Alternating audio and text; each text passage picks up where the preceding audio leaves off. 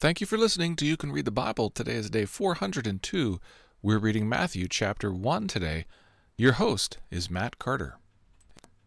The Gospel of Matthew is not nearly as popular around Christmas time as Luke's account of Jesus' birth. Yes, there's yet another lengthy biblical genealogy in the first chapter of Matthew, but I want to share why I really like this one. As we've walked together this Advent through some of Jesus' family tree, we've seen that most members of this genealogy are misfit outsiders. Whether it's Judah, the greedy and adulterous son of Jacob, or Rahab the prostitute, these are not some blue-blooded moral elite of humanity. They're real people with real sinful failures. Remember Ruth, the Moabite, who's mentioned in this genealogy? She doesn't begin her life as part of Israel. Like Rahab, she's not ethnically part of Israel. She's grafted in, like we are. Jesus' genealogy here is not a demonstration of his genetic prowess. It's an assertion of his humanity and his connection with us. That my family tree does not also run through King David does not at all invalidate my inclusion among the people of God. I've been grafted in. I'm part of the people of God because I have faith in this Jesus who was born a poor baby and lived a perfect life, died on a cross, and rose again. I trust in him for my whole life, and I await his return. When you or I call on Jesus as our Lord and Master, we are part of the people of God. Maybe we've been a prostitute like Rahab or destitute like Ruth. Maybe, like Solomon, we've been fortunate enough to be born into wealth and status. Or maybe, like Jesse, we've been somewhere in between. Wherever we've been, when we give our lives to Christ, we're going to be with him. We're going to celebrate Christmas with Christ, like we're family.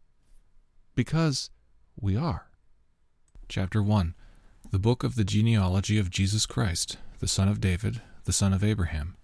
Abraham was the father of Isaac, and Isaac the father of Jacob, and Jacob the father of Judah and his brothers, and Judah the father of Perez, and Zerah by Tamar, and Perez the father of Hezron, and Hezron the father of Ram, and Ram the father of Amminadab, and Amminadab the father of Nahshon, and Nahshon the father of Salmon, and Salmon the father of Boaz by Rahab, and Boaz the father of Obed by Ruth, and Obed the father of Jesse, and Jesse the father of David the king.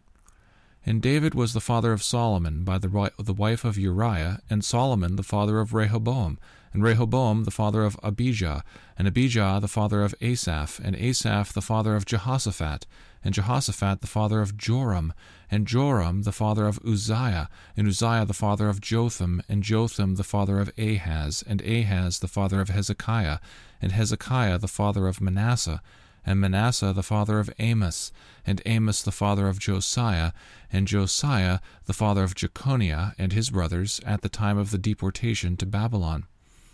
And after the deportation to Babylon, Jeconiah was the father of Shealtiel, and Shealtiel the father of Zerubbabel, and Zerubbabel the father of Abiud, and Abiud the father of Eliakim, and Eliakim the father of Azor, and Azor the father of Zadok, and Zadok the father of Achim, and Achim the father of Eliud, and Eliud the father of Eleazar, and Eleazar the father of Mathan, and Mathan the father of Jacob, and Jacob the father of Joseph the husband of Mary, of whom Jesus was born, who was called Christ.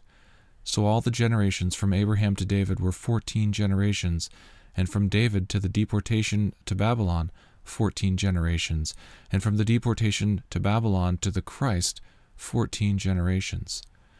Now the birth of Jesus Christ took place in this way.